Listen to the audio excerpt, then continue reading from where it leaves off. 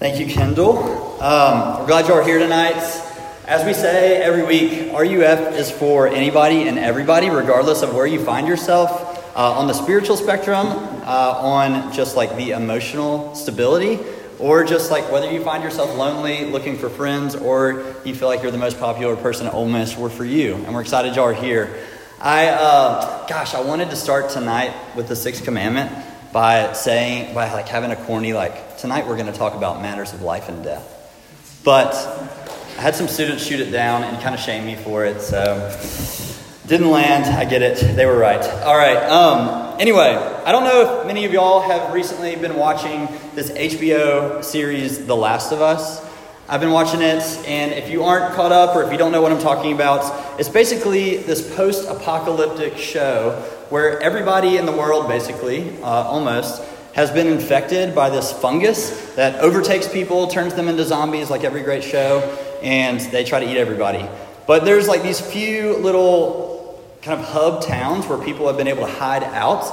And the story of The Last of Us is basically 30 years after all of these infected people, really like the disease hit. The story is that this guy, this man, and this girl are kind of like trekking across the U.S., trying to stay safe, trying to stay secure, but also trying to survive and hopefully find a cure for this disease. And these types of post-apocalyptic shows, I don't know if y'all have been into them, whether it's The Walking Dead or stuff like that, they always bring up really interesting thoughts. Because I think what these shows kind of push, or at least one agenda they push, is they force the question for us, what would you be if all of the things that make you secure, your family, your community, your accomplishments, your possessions, what would you be if all of those things went away? Who would you actually reveal yourself to be? And in The Last of Us, I think we find some pretty uncomfortable answers. These upstanding citizens reveal themselves as murderers or people that are ultimately selfish, really selfish. That at our core, us, just like them, are often not as loving and as caring and as empathetic towards others as we really liken ourselves to be. We're just really good at acting like it because we have all this security around us. That's what these shows force us. And I think that's the conversation that the sixth commandment forces on us too, that you shall not murder, that it's not just don't take a physical life, that's quite obvious, but it goes deeper than that. So we're going to look at the kind of complexity of this command by three different points. First, the context of the command, the complexity of the command, and then the crisis of the command. So I want to look at it in those three contexts. So the context of the command. The struggle with a command like this, I think for most of us, is that it seems so easy to follow that we almost disregard it. We almost just cast it by the wayside and say, I've got this one covered. And for all of human history, most people that argue, that there's a basic common good morality that all humans have would argue that the sixth commandment is what makes the most sense. That all people across all religions, across all societies, for the most part, agree that murder is bad. And yet, if we ask ourselves the question, why is murder bad? Most people don't really have an answer. And for us tonight, I want to look at our answer. I want to figure out, okay, God outlaws murder, but why? What is he trying to communicate about himself? What is he trying to communicate to us about the ethics of this case? And what I think we find with this command is that God is against murder because he is for life. He is for flourishing. He is for creation. God outlaws murder not because he thinks it's bad, but because he thinks life is good. Just think about the Bible as it starts. Genesis 1. We get this amazing picture of God pouring out life. He creates all these things. He creates the world, ultimately crowning the world with his prize creation of humanity. And most scholars would say that Genesis 1 is actually written structurally like a poem. And you could even argue that God is singing. God is creating beauty as he's creating life, meaning he isn't just the source of life, he actually celebrates life. He loves it. And when he creates man and woman, the crown of his creation, the thing he takes the most joy in, he then creates us in the image of himself, that we are made in God's image. And what that means is that as we live, and as we live among one another, among creation, what we're supposed to do is then communicate to creation, to others, exactly who this God is. And what that means is that we should be for life, pro-life. We should be celebrating life. If you look in Genesis 2, just the chapter right after Genesis 1, we see Adam finds Eve. Eve is made from Adam. And the first life that Adam sees in Eve, Adam can't help but celebrate over it. He sings, he says, bone of my bone and flesh of my flesh. God's prohibition of murder is much deeper than, hey, y'all get along. Y'all don't kill each other. It's, hey, as his image bearers, we should reflect this God who is for life, who celebrates, whose greatest joy is to create and sustain life. In fact, that's the whole story of the Bible, y'all. The Bible is one big story about how God, in the midst of this death and sin and destruction and dehumanization that we inflict on each other, is restoring life back to the world and the people that he loves. When sin enters the world in Genesis 3, death enters the world. Before sin, there was no death. And as sin enters the world, immediately what we see the result of that is, in Genesis 4, Cain and Abel, death. Brother kills brother. And God prohibiting murder is prohibiting sin to have victory over his creation. In fact, if you look at the whole book of Exodus, the whole book of Exodus is kind of this mini story about what the whole Bible is about. Russ Whitfield, a pastor in Washington, D.C., helped me on this. He says this, he says, Pharaoh is the embodiment of the fall. He is death. By his enslavement of the Israelites, dehumanization, oppression, execution of those people. And when God liberated his people from Pharaoh, what he was doing was bringing them from death to life. This is just a shadow of the story that we ultimately see fulfilled in Jesus, isn't it? Where God sends his only son to free us from the death that is our guilt, that is our shame, that is our physical death, that is our dehumanization of each other, our oppression of others. Jesus comes in and breathes life into our souls. He makes dead men alive. Jesus' one agenda is that he has come to overcome death. And I want y'all to see that. The context of this command is that God hates death and he loves life. And as you apply that to yourself, you're like, okay, well, what does that mean for me? I think it means one thing, that God is pro you. That as much as you love to think you're worthless, you don't have any dignity, you are the sum total of your worst mistakes, you are just, not as cool as you want to be, you are not as good as that other person, that you are a disappointment to your parents, that you really don't see any value that you add to this community or this even this ministry. What God is saying in Jesus Christ, and even in this command, is that is a lie. According to him, you have divine significance. So much so that he has placed his image on you and he has placed his son with the task of redeeming you. But I think there's also another scary part about this. Because if God is pro you, that also means he's pro them. And when I say them, that means the people that you think aren't worthy of his love, that aren't worthy of full value, full dignity, full worth. And that kind of gets us to our second point, the complexity of this command. The complexity of this command. One pastor I read said this. He said, don't do what the Pharisees do with this command, saying this is just for people with a violence problem. The Pharisees, the religious elite in Jesus' time, often read the Bible like I used to read my class syllabus. So when I read a class syllabus, I wasn't looking at how my professor really was inviting me to learn and to flourish and to improve. I read a class syllabus with the intention of what can I get away with? What is the lowest amount of effort I can put in and still get the desired grade I want? Do they take attendance? Is that the first thing I look for still? Do they take attendance? What percentage is homework? Do they grade on a scale? It's a big question, especially for an accounting major like myself.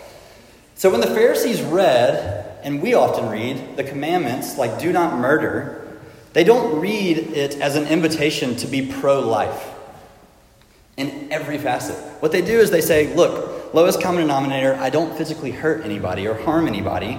Okay, I got an A. Check. Also, are y'all checking the weather? We're good? Tanner, you got, okay. We got okay.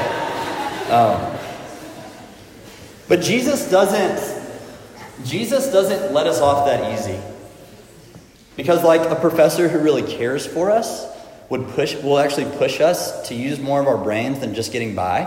Our God loves us enough to push us to deeper and deeper love, to a deeper and deeper flourishing in life. In Matthew 5:21 and 22, Jesus says this. He says, you have heard that it was said to those of old, you shall not murder. And whoever murders will be liable to judgment. But I say to you that everyone who is angry with his brother will be liable to judgment. Whoever insults his brother will be liable to counsel. Whoever says, you fool, will be liable to the hell of fire. Jesus is always kind of a sobering person to be around because he pushes us past just getting by. He forces us to actually engage with the commandment as God really wanted it. Are you really as pro-life, pro-flourishing of others as you are called to be as the image of God in this world?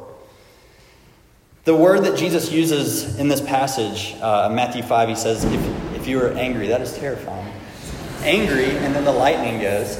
If you are angry with your brother, that's the Aramaic word for raka. And what it means is not, hey, it doesn't just mean like if you are hateful towards somebody, if you're just a jerk, if you're a bully. What it means is, are you, that you actually talk to people like they're lesser than. That you not only hate, but you see people as inferior. You hold people in contempt. And practicing this anger or this attitude of hatred towards our brother, it can look very obvious in some ways. So it can look like, devaluing and discarding the unborn. That's not respecting life. It can look like degrading and disenfranchising people based on their race. It can look like making caricatures and name-calling people who are across the political aisle or across the political opinions than you. It can look like gossiping about a friend, intentionally cutting down their reputation just to feel a little bit better about yourself. It can be excluding or making one friend in your group the butt of every joke just because you take a little bit of sinister pleasure in it. There are obvious ways that we can commit this anger, this resentment, this superiority complex, but there are also more subtle ways. This attitude looks like the guy who's in what he thinks is the good Greek house. And when he walks around, he kind of prides himself based on his letters versus another person's letters. I had a guy, legitimately, when I went to a party at Alabama my freshman year, tell me he wouldn't shake my hand because I wasn't old row. That is what Jesus is talking about. I got over it, promise. It's the ingratitude and the indifference we have towards workers in our service industry. Your server in the union, the custodial workers that work around your campus or in your fraternity or sorority house. We don't see them as people. We don't acknowledge them as people. It could be the way you talk about and the way you even kind of stick your nose up at people who struggle with gender dysphoria or have a different sexual ethic than the biblical sexual ethic, and how we just outcast them as gross and inhumane and degrade them with our speech. Look, we know in our heart we are much more harsh than Jesus is, don't we? We tend to cancel people that Jesus is actually seeking to redeem. And it even boils over into our spiritual life, doesn't it? C.S. Lewis has this chapter in the Screwtape Letters, his little fictional diary of a demon writing to another demon on how to convince this guy to walk away from the faith. And in chapter 24, if you want to look it up, if you have that book, he writes to this other demon that the guy, his patient, he's got a girlfriend. He's got a girlfriend who is a really good, solid Christian, and she kind of has these elite Christian friends. And now this guy, who was a recently converted guy, is now in like this elite Christian group. He feels like he's on the in crowd. And what this demon writes to the other demon that's trying to manipulate this guy is he says, you need to start convincing him and start feeding him the strongest and most beautiful vice, spiritual pride. He tempts him by saying, you should tell this guy, or you should try to convince this guy that now that he's in the in group, he's better. That he says, here's the quote. He says, you must make him feel that he is finding his own level, that these people that he's around now are his sort of people, and coming among them, he has come home. And leaving all those other spiritually disenfranchised, spiritually messy people behind, that was a good thing, because he's better than them anyway. If you're feeling the sting of this command, I think you're reading it right. Because I think this is what Jesus is trying to push us towards. He's trying to reveal that the fruit of our lives often isn't the love and the image bearing that we were really called to. And that we really fall short of the standard that God has placed on us. But we can't just be content to say, okay, there's bad fruit in our lives. We've identified how we are often more hateful than we would really like to think of ourselves as. We must ask why. Why are you more hateful? Why am I more hateful? Why do you commit this sin? James 4 is helpful in this. I'll read verse 1 and 2 of James 4. James says, what causes fights and quarrels among you? Don't they come from the desires that battle within you? You desire, but you do not have, so you kill. You covet, but you cannot get what you want, so you quarrel and fight. What James is saying there is your desire to put others down is coming from a sense that you don't have what you need. In other words, in our sense of lack, whether we don't lack enough confidence, security, identity, accomplishments, whatever, that is the motivation that then leads us out to then try to put other people down, that causes these fights and divisions and dehumanization of others. This is what causes Cain to kill Abel. And this is what causes us not to be our brother's keeper, but to think our brother is keeping us from what we really need in life, what we really lack in life. And so the sixth commandment, as we move to the last point, leaves us in this crisis. We see the standard of God's love. We see we're called to be his image bearers. And yet we also see how far we fall short. And I think we find ourselves in two different crises here. How do you say that? Crises? Crises is? Just add like a bunch of S's to it. It works out. First, I think we see ourselves in a crisis of need. I just finished talking about that. Are you tracking the weather? Okay. We got an aspiring meteorologist in here, so I feel okay. There's a long story behind my fear of all this stuff, but we won't get into that tonight. So we find ourselves in a crisis of need. Meaning, I just talked about this, that we lack, whether it's confidence, identity, security, and so that's what motivates us to tear others down. And so the crisis is, how do we find what we need to where we're so secure and so safe in who we are that we don't have to put others down in order to be okay with ourselves? That we don't have to commit figurative murder on people in order to navigate this life. But we also find ourselves in another crisis. It's a crisis of judgment. Four times in the span of 2 verses in Matthew 5, when Jesus talks about and kind of clarifies this command, he threatens judgment. He says that we are liable. If we commit these sins, we are liable to a judgment. We're going to have to pay up as we commit these sins. And what we need to figure out here is, well, that sounds a little harsh. I thought I came to hear about grace. It sounds kind of anti-gospel. What is Jesus getting at here about God's judgment? What I think we need to understand is, look, God's judgment, Jesus' judgment, his harshness about how we are treating each other is actually a function of his pro-life character. Because God is so pro-life, he can't stand to watch what he loves and what he desires to flourish be degraded, be dehumanized, be destructed. I heard it put this way, Russ Whitfield again, God is against the world for the sake of the world. Just like any good parent punishes their kid when their worst impulses are revealed, one, for the sake of that other person, so that they don't bear the brunt of what our kid could do to them, but also for our own kid, because they need to know that flourishing in life is not found in inflicting harm and pain on others. Judgment is an act of God's love. In other words, you won't see that Jesus is truly for you until you see that he's against the worst impulses in you. That he cares enough about you to actually call you to repentance. So what do we do about these crises we find ourselves in? The crisis of need and the crisis of judgment. Where do we go? And of course, as we're always going to end, we're going to end on the gospel. Because it's when we get to an end to ourselves, a dead end, where we find the doorway to our answer, the gospel, the cross that points us to the hope that we have in both of these crises. In the crisis of need, the gospel addresses that directly. Jesus, in his life and death, subjected himself to the worst fears that we have. Those fears that we will be completely needy as we're rejected, scorned by others, abandoned. That's what Jesus became on the cross. He was crucified outside the city gates. You're afraid of not being in the in crowd? Jesus was crucified to signify that he is in the out group. He is outside the crowd that we all want to be in. He was in the company of criminals and rejects and outcasts. He was dead on the soil of the city dump.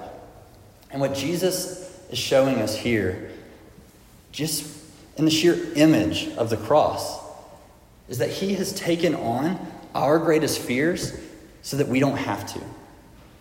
And in return, he has actually gifted us union with the Father. That he has given us access to the love we all desire, the love that we want from others, but we really need to have fulfilled in God. He has given us access to that. He has faced your worst fear, and he has given you your greatest joy. But at the same time, he has faced our other crisis too. This crisis of judgment. We know how he does this, don't we? That our sins were laid upon him. We sang that just a second ago. Scott Sherman said, when it comes to these judgment texts, that if we are in Christ, we are able to settle out of court.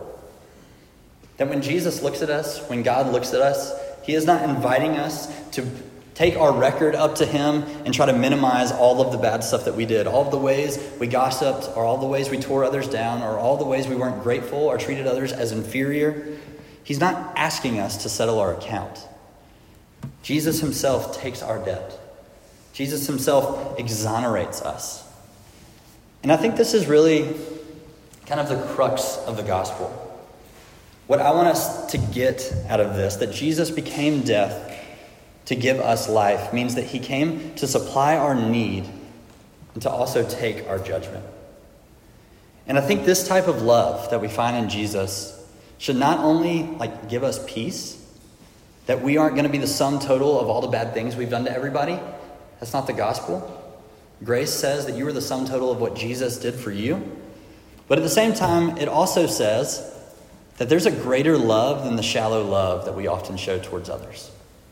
There's a greater love, a greater kingdom, a greater people that Jesus is inviting you to that aren't navigated by their own insecurities. Eugene Peterson, and I'll close with this. Eugene Peterson, in his memoir, The Pastor, tells this story about growing up in a rural town in Montana. And his dad was the butcher of that town. He had his own butcher shop. And so Eugene grew up working at the butcher shop. And since it was a small town, it was kind of the only place you could buy meat there. Everyone in town would come there to buy meat. Everyone, including the really reprehensible people in that town. The prostitutes would come in. And Eugene talks about how in town, these people were known as whores. They were known as tramps. But when they walked in the butcher shop, something changed. He says this. He says, when these women entered our premises, they were treated with the dignity of their Christian names. I remember 3 of them, Mary, Grace, and Veronica. When they left with their purchases, there was no gossipy moralism trailing in their wake. They were in a safe place when they were among us. I think that's a beautiful picture of what it looks like to walk into the presence of Jesus too. That because of the death that he paid on the cross, you can be identified as your Christian name. That he is ready to receive you, not only receive you, but celebrate you.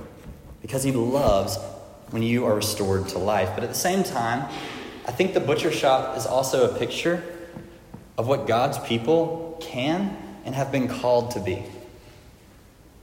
We're the rejects, the outcasts, the people that out there that we think of them as reprehensible, can come in and actually be restored their dignity, restored their value, restored their worth. Because God is so pro-you, that means we can be so pro-them. And that they can learn about this God who loves them in the same way he loves you. That's the invitation that we have tonight. So let me pray for us.